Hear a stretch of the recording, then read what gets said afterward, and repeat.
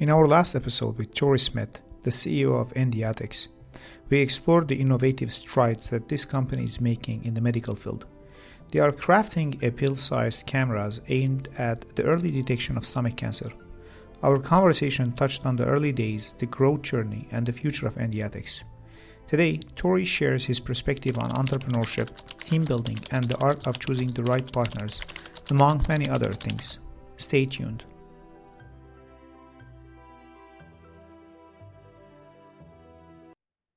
I can't agree more. You mentioned something when you were saying the FDA. Can I ask you, first, how do you navigate your relationship with FDA? How do you work with FDA? And where are you at right now when it comes to FDA approval? So we're incredibly excited to finally have a calendar date for our first. Congrats. Can we pause recording for 1 second? We are extremely proud to actually have a date on the calendar to meet with FDA representatives and discuss PillBot for the very first time. So that's coming up in December. And Congrats. This is a critical one because we're targeting a class 2 regulatory pathway. Could be 510K, could be de novo. You know, it's sort of maybe somewhere in between, and we'll get their guidance on what makes the most sense. But our hope is to put together a plan that could have us treating patients as an FDA cleared company in 2026. So that's going to be our basic goal to achieve that date.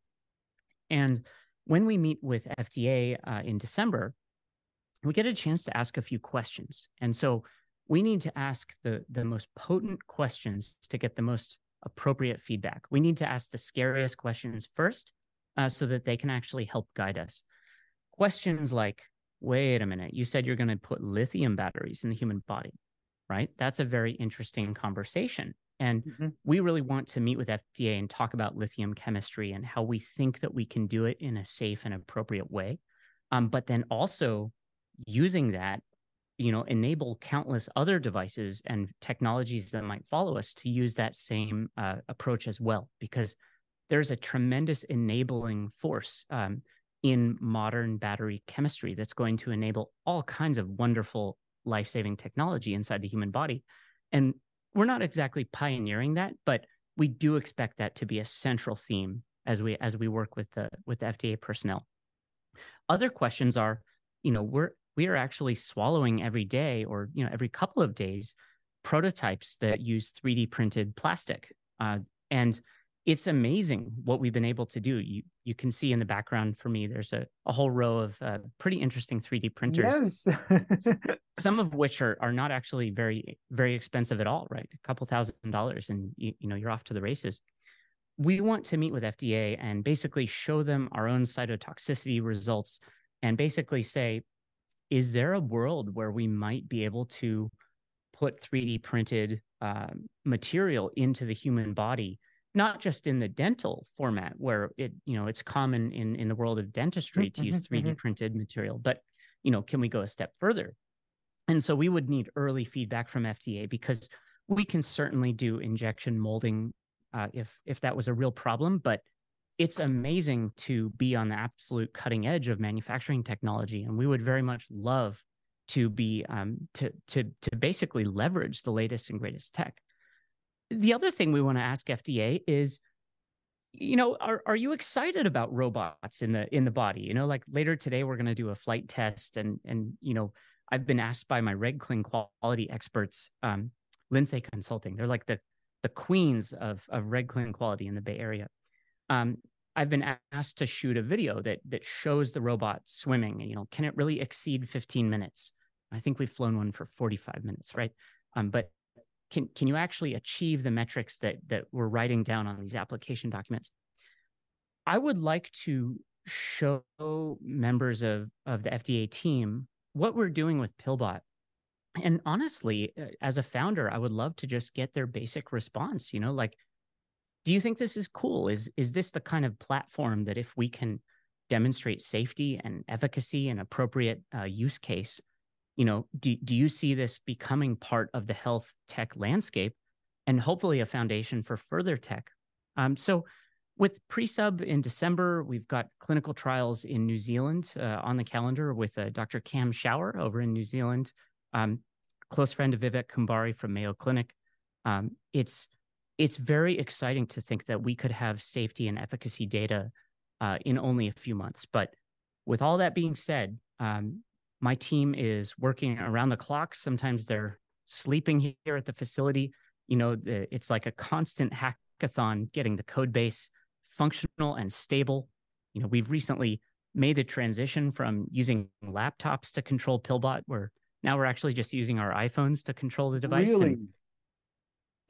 And you're holding a supercomputer in your pocket. You might as well use it, right? Wow, that's very creative. Like I never thought about this, and like it's just like it's like playing Xbox in human body. we use Xbox controllers, right? It's a very intuitive way to move things around. But we're very agnostic to the end use control input, right? So Gotcha. if you're an old school gastroenterologist and you want a controller that looks like an endoscope controller, no problem, right? We can map our control algorithms almost in, it's trivial, honestly. You could plug it in and it should work. I'm not sure if there are game controllers that look like endoscopes. So if someone really asked for one, we could make one. We would hope they would consider an Xbox controller because it's off the shelf. You could use any one you want. You could borrow one from your kids. Exactly. Our tech should be able, in an agnostic fashion, to let you use any interface you want. I'm hoping that a basic touchscreen app on your iPhone or Android in time, but you pick a platform and roll out first. I'm hoping that a basic touchscreen app on a cell phone is actually effective and easy to control Pillbot, because that just means that for some patients, you've taken an entire ecosystem, which, imagine a hospital. It's like a whole city block of all this equipment. You've taken, what it took to get patients physically to and from that hospital. You're dematerializing the 20th century into this beautiful 21st century of digital health. We're just trying to say that those ones and zeros can go beyond the human skin, with technology like tiny robots. I think that digital health could take on a whole new meaning. I can't agree more. Like this is very exciting space. And when you were talking also, you mentioned that your team is working around the clock on building this technology. I can see them in real time. It's there. Can I ask you now, like for founders and entrepreneurs who are watching us, and how did you grow your team? So that's your number one value, that you can have as a founder, is to have a founding team. The person you see in the background right now is my co-founder, James. James has been with me longer than anyone else on the team. And what James is doing right now is he is by hand making tiny, tiny, tiny coil springs out of stainless steel. And he's gold plating them using acid and a power supply and a bunch of information that he got on YouTube yesterday. And so we mentioned gold plating yesterday, and we're actually gold plating today. But James has been with me, since we incorporated in March of 2019.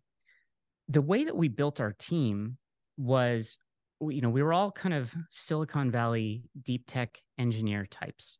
My background was aerospace, but with many years of medical device design. James is a hardcore machinist. His degree is actually in photography. And when I met him, he was making beautiful like automata and like crazy engineered artworks. Other members of our team, like Dr. Lubke from Google X, when I met him, he was sending balloons into the stratosphere, and they were surfing stratospheric currents and changing their altitude in order to surf on currents going in different directions over South America and I think parts of Africa. But I basically said, you've put so many satellites into outer space. Would you like to come to inner space with me? And the one thing that our team had in common was we had all worked together building giant Tesla coils out in the desert. And you could kind of think of it as like a bunch of engineers in Silicon Valley. Each one of them has a day job, but many engineers consider themselves creative people, and there's usually sort of an overabundance of creativity. And when you get enough engineers together, they usually want to do something crazy together. And so we had, for a number of years, been working on world record sized Tesla coils, because for some reason we just thought it was a great idea to play giant lightning bolts through a piano.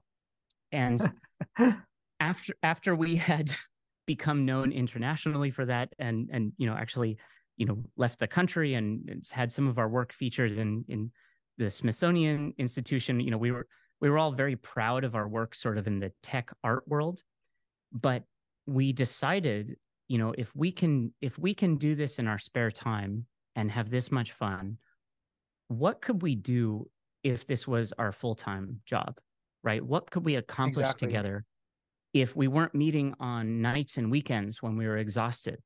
But what if we were meeting on Monday morning, bright and early, with the whole week in front of us, right? And rest behind us. And that's when we realized that what you do is you come up with the best idea that you have, the thing that's the most inspirational, not the easiest idea, but the most inspirational, the brightest torch, and pick that idea and incorporate a company. And if you need to ask for help, well, that is when you can turn to the wonderful, beautiful world of accelerators, right?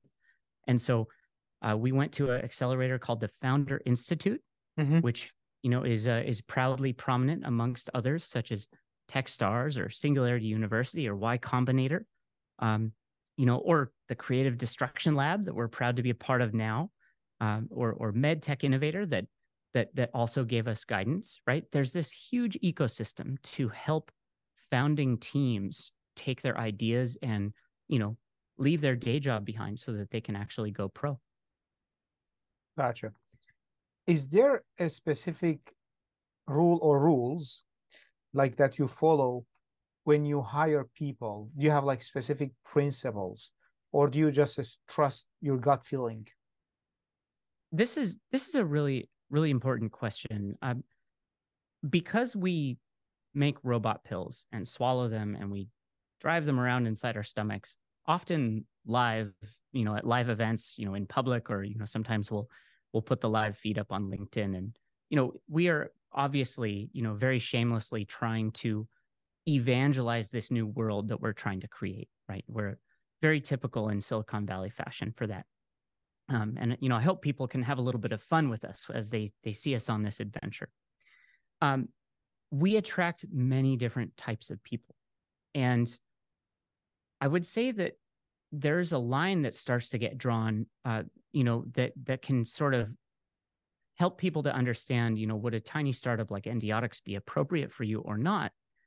The line comes down to, are you the type of, let's say if you're doing software, right?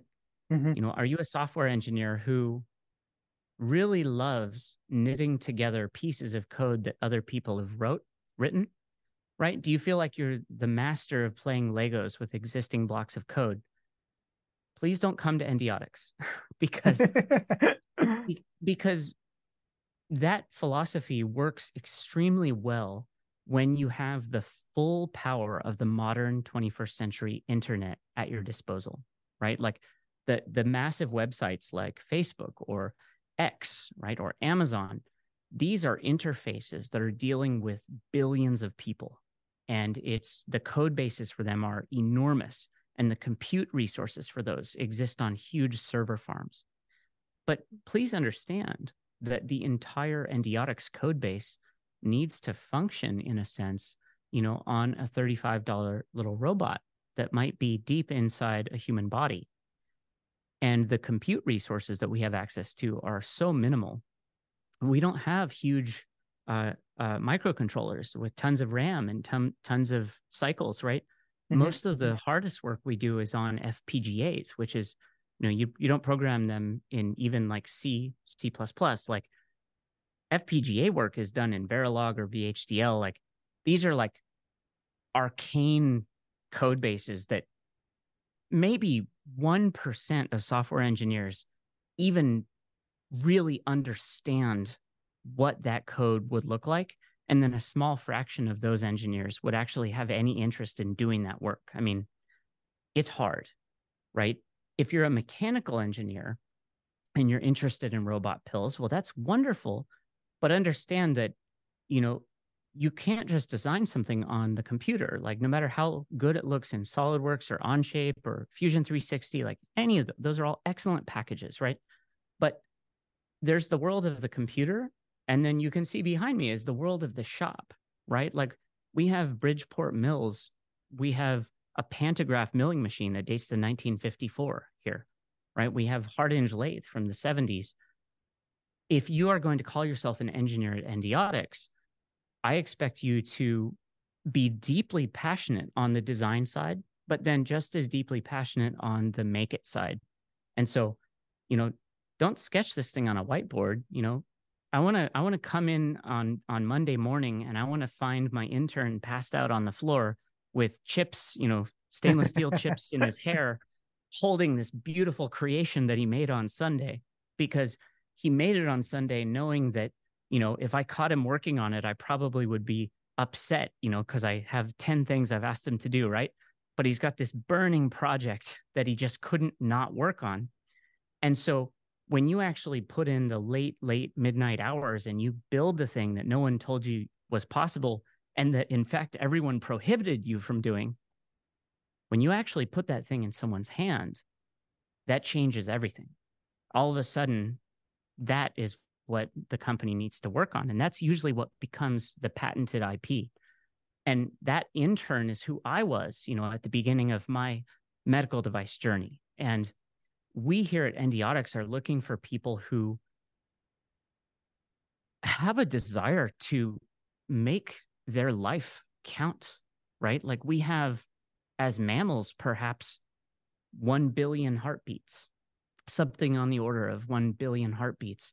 And I'd like to think that the work that we're doing with Endiatx is meaningful enough that when we literally spend ourselves building it, that it's worth it, And I feel like it is, because if we can show the world that you can operate a tiny robot inside the human body, I mean, what kind of a future follows that? I would have to think it's a cool, fun future. I'm just hoping that before too long, someone comes along and gets up onto a stage and pitches an idea, and they use Pillbot as the example of the boring, tired old establishment, right? And they say, we live in this boring world, the tyranny of the lack of performance of robot pills. Torrey and his lithium batteries are only working for 15, 20, 30 minutes at a time. Behold, the nuclear-powered brain surgery robot, smaller than the head of a pin, right? I want to see that founding team proudly get up onto a stage, pitch their tech. They'll face challenges just like we have. But my perspective is, we'd like to make a contribution. We would love to hold this torch. It's such a privilege to hold the torch, like many founders know. There will come a time, however, when our torch is not as bright as it used to be, and someone else has a better, more ambitious idea. And when that time comes, I desperately hope that I will be able to support that founder and let them take the stage, right? Because that's the best of humanity, is when we let the best and brightest of us, rally a team and change the world. And so I think today is that, honestly, I really do feel that Pillbot has come into its own, and we are entering the time of Pillbot for a little bit. But let's wonder what tomorrow's going to bring, because that's the world that I think we all deserve to live in. Wow, that's very inspiring and touching. And you mentioned lots of deep things. It's finding the right people with the right work ethics, and putting them in the right spot. And I really think what I learned the most here is the thing that touched me the most since the beginning of the interview till now. You talk about competition, or people who might compete with you in a similar space, but they have different edge or different way of approaching the market. They have different market, but you are bringing those people, you are talking about them, and you are happy to see the advancement of this technology, you're not thinking about, okay, so I'm going to go into this, I'm going to make this company, I'm going to make a profit. You are thinking about making a difference. And I think that's what makes great founders different from, there are some people who find something, they start up a company, they sell it, they make money, they are happy with that life. I have nothing against them. But there are those who make a difference. And I strive to be one of them. And I see that in you. So well, thank you. I I remember there was a time when, for example, I might walk around a shopping mall, and I do remember as a younger kid, sometimes looking into stores and kind of seeing things like consumer products and wishing that I could purchase them. And, maybe if I couldn't, I would feel sad because I wanted to have that thing. But it didn't take me too long to go through this change where I just started walking around the world and I would see a car and I would think, that's not how I would design a car. Why would they make a car like that? And I start to see clothing and I'm like, I don't like that clothing. I start to see brand names and I'm like, that brand means nothing to me. What about the Torrey brand? And I finally just start to realize, like, my biggest pleasure in life is just having the freedom to dream up ideas and make them real and share those things with anyone that's interested, right? That's, to me, that's like standing in the brightest light you could ever imagine. And so to be able to be meeting you today, with this 9,000 square foot engineering paradise lair behind me and this deep tech team that's doing their best to work in spite of me taking up the best space. it's such an incredible privilege, right? And we do hope to be a part of this community and to contribute to it. And we absolutely hope that we are giving credit and support to others in this space, because when it's all said and done, we did say that we wanted to help human lives, right? Like many of us started these companies because we lost family members. And so, we can't bring back those family members, but there's such a good chance we might be able to help someone else's, right? Exactly. And so that's what we're waiting for at Endiatx. I don't care if it takes like 10,000 patients screened or who knows, but at some point, we'll get a call from a doctor, and the doctor's going to say, hey, we caught an early cancer today, and I think we're going to cure it. And just wanted you to know that because, Pillbot made it easy to go find it. And, this is the kind of person that we would just never would have looked at, right? And the metrics for us, it's probably not going to be one for one, right? I don't know how many Pillbots are going to have to go through people before you get one of those magical moments, but that magical moment is why this team is just unwilling to give up, even though, the things that we're doing can be quite hard at times. Wow. I'm speechless. Going back to the tips for founders and startup founders. So one of the things I heard recently is a comment I read that you usually, or as a startup founder, you have to seek funding when you don't need it. What do you think about this, and what your experience is like? Well, ultimately, we all have a choice about what we do with our lives and how we spend our limited and blessed life, right? This finite thing that we are gifted, like it or not, right? It's this finite thing. Here we are. What are you going to do with it? It's your choice. It's all your choice.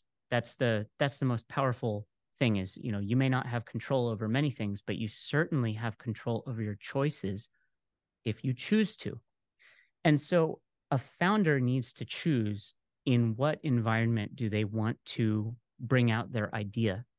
And the question of small, medium, and large ideas comes up. And I would hope that most of us have dreams of large ideas, right? Like, I would love to build a giant robot spider and ride it around with 40 of my friends. I think that would be so cool. Got some good sketches for it. That's a big idea. We'll talk about that in some future interview. Then you have medium ideas, and then you have small ideas. And it's okay. I test small ideas all the time. I love drawing. I love sketching things. And, I'm not going to make all of my ideas real.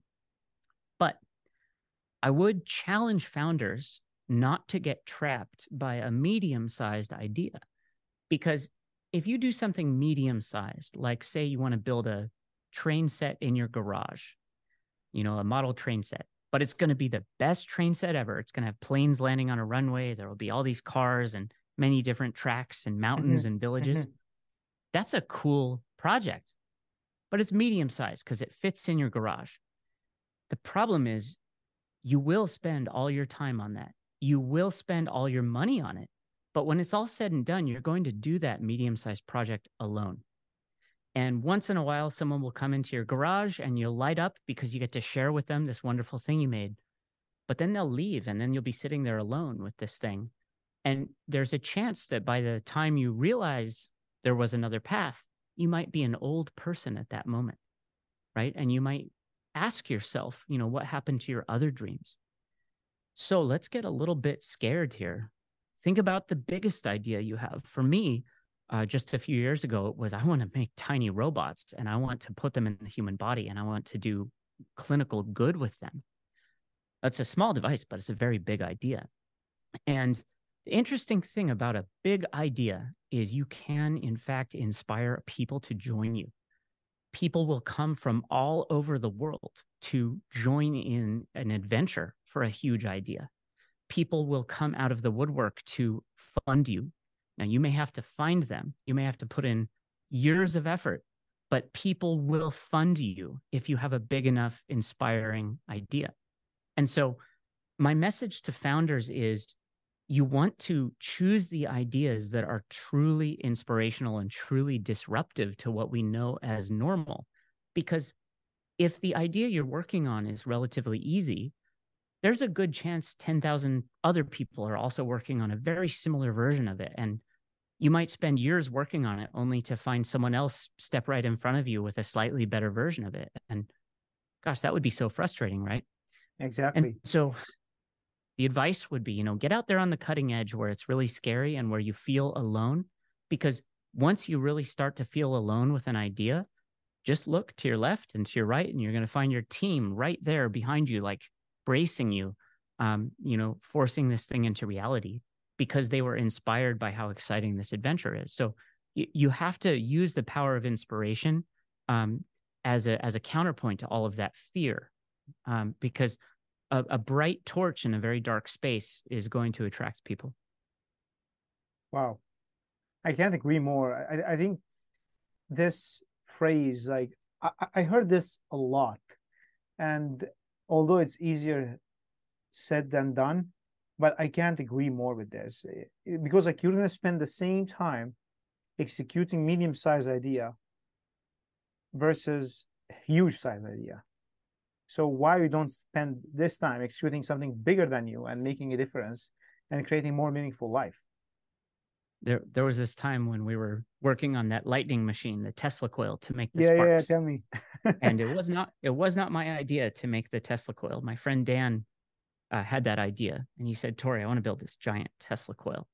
Can we do that?" And I was like, "Okay, tell me more. What's giant?" And he said, 5 feet tall. And I thought, wow, that's pretty big. And he said, "You're the engineer. Could you make the aluminum toroid at the top of the Tesla coil that the sparks come out of?" And he said, "I'll be working on the electronics." And I said, "Sure. Okay, I'll go work on the aluminum toroid."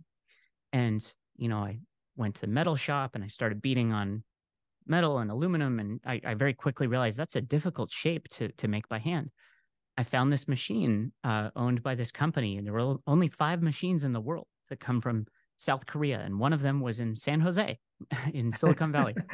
And these machines take giant spools of steel tape, and they cut the sine wave down the center of the tape. And you get these 2 tapes coming off of varying width, and they do a spiral winding process. And what they make are the world's best HVAC ducting, to ventilate buildings. And instead of like weird, sharp 90-degree corners, it's like a perfect, toroidal arc, right? Like a donut, a perfect, smooth, circular cross section. And I asked the owner of the company, because he was very interested in this seemingly young engineer. Let's just say I identify as young. wandering around his warehouse asking all these questions.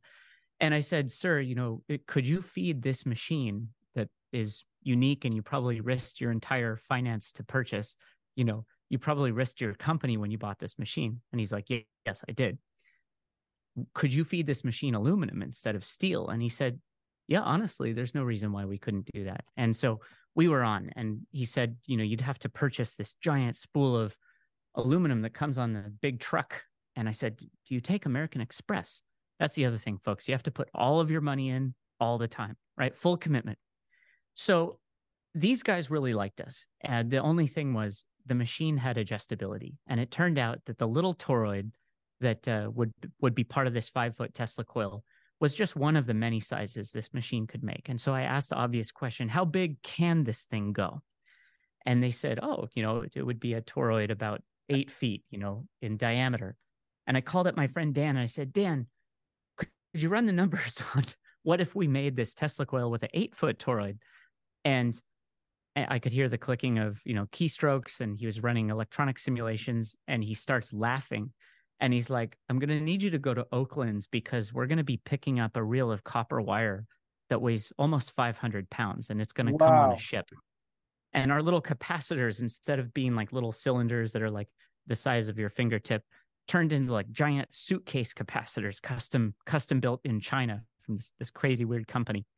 And this Tesla coil stopped being like an arbitrarily large thing, and it turned into, what is the biggest Tesla coil that we can possibly build? We had no idea how we would stand it up or support it. We barely even knew how to transport it. Like, we designed this huge, crazy thing with no idea for the logistical footprint. And it took us 3 years to get it working. And we went through plenty of challenges and spent, all of our money for several years on this thing. But what we noticed was that as we were working on this in nights and weekends, we were very quickly surrounded by just crazy, interesting people.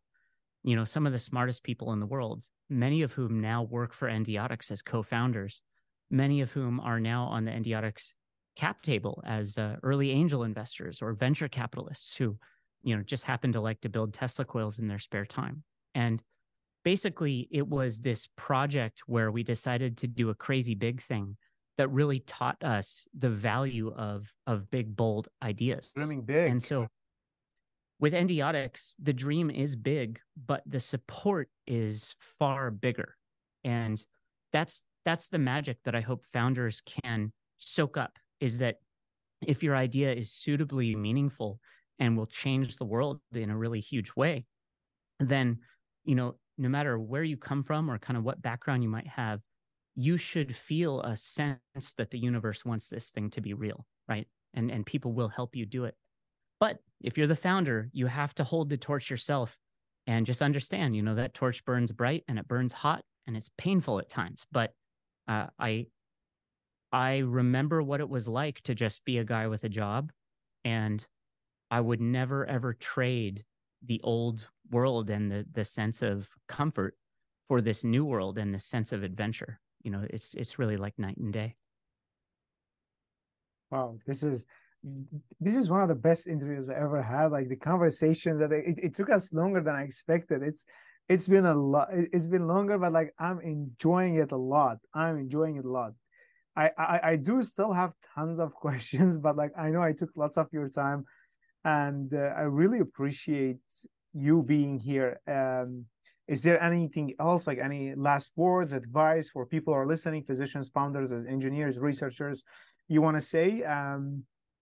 Yeah, the most important thing is a message to prospective founding teams, to founders. My guess, speaking directly to you now, is that you have some idea in your head, some beautiful idea. And you probably also have a reality wrapped around you, a family and friends, probably a job or maybe a university program, maybe some mixture of those. And many times you're going to feel very hemmed in and controlled and trapped by the constraints of your world. You're going to have your dreams and you're going to have your reality, and you're going to feel like there's this impossible gulf between the two. And it feels like an infinite distance. And you're going to feel intense imposter syndrome because you're going to see podcasts and you'll see interviews. Like you'll see the great Elon Musk landing rockets from space. I mean, wow, that's cool. Sometimes I wish he would be a little bit more quiet on social media, but my goodness, look at those amazing engineering projects, right? I'm such a huge fan of the work they do.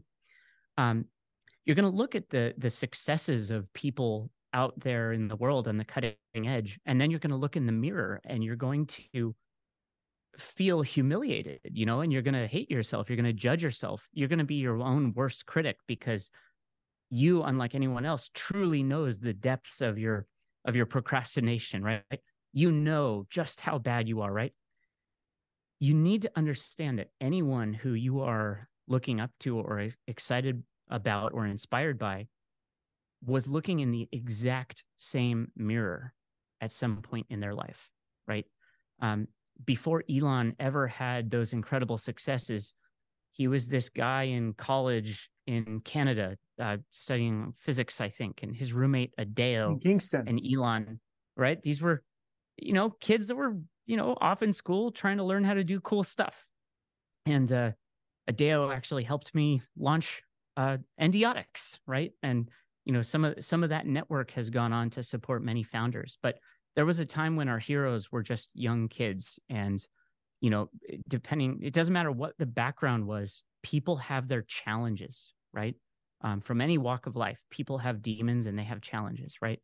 Just like you, the founder, the prospective founder, has challenges.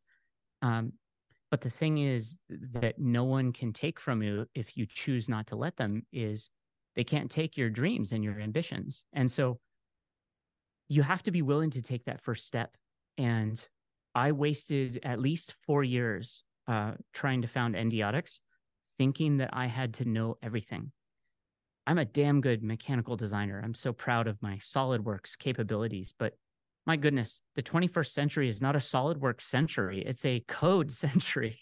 This is a digital century. I was feeling like an anachronism. I was feeling like some irrelevant old man, even in my 20s. I was thinking, man, I don't have the right skills. And I spent years trying to learn how to code more, and I took circuit classes. I felt like if I'm going to found a tiny robotics company, I have to do everything. And what I really got done was nothing, although I sketched a lot of Endiatx logos in the margins of my notebooks for the jobs that I was supposed to be working. And what I finally learned is that you can ask for help. You can recruit friends. You can say, hey, I'm good at this. Can you help me with that? You can actually ask the world, the universe, for help.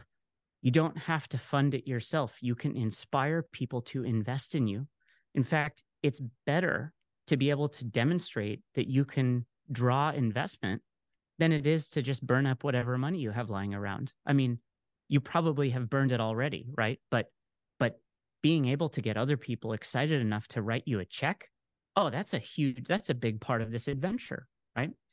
And so my real message to the prospective founder is that I understand what it looks like in the mirror when you look back at yourself, but just understand we were all there once. We're here to help. We want to help you. And you must never, ever commit the crime of waiting to launch your company until you think that you're comfortable and ready to do so. Because when the time comes that you are comfortable and ready to launch your company, you're going to be old and your idea will be 20 years obsolete. So start it tomorrow. Start it with the $5,000 that we started Endiatx with. $5,000. We bought a 3D printer. We bought some Raspberry Pi electronics off of Amazon, and we built a American football-sized prototype. We called it PoolBot, and we flew it around inside swimming pools until people wrote us some checks. And using the money we raised from PoolBot, we made Fish Tank Bot. And from there, we went to thumb-sized and raised more money. And from there, we went to fingertip size, and here we are now. And now we have this team that represents all of the skills that I felt I had to have all inside my own skull all those years ago. I was so wrong. All I needed to do was ask for help and inspire people to join. You're going to make me quit my job tomorrow, my friend. Wow. Yeah, I think it's very true. It's very true. I just like I've heard this so many times from so many great people, and I'm hearing it from you. And you can't do it all by yourself. Like you have to ask for help. You have to ask for help. I'm still like I have a lot to ingest today. I have a lot to digest today, and like I learned a lot. I don't want to take more of your time. Thank you so much. I really, really appreciate it. I learned a lot. I learned a lot, and I think there's a lot of food for thought in this hour and a half. And thank you so much again. I really, really, really appreciate your time. Thank you so much. It's a genuine pleasure to be here and to be able to share a little bit of this adventure. Thank you so much.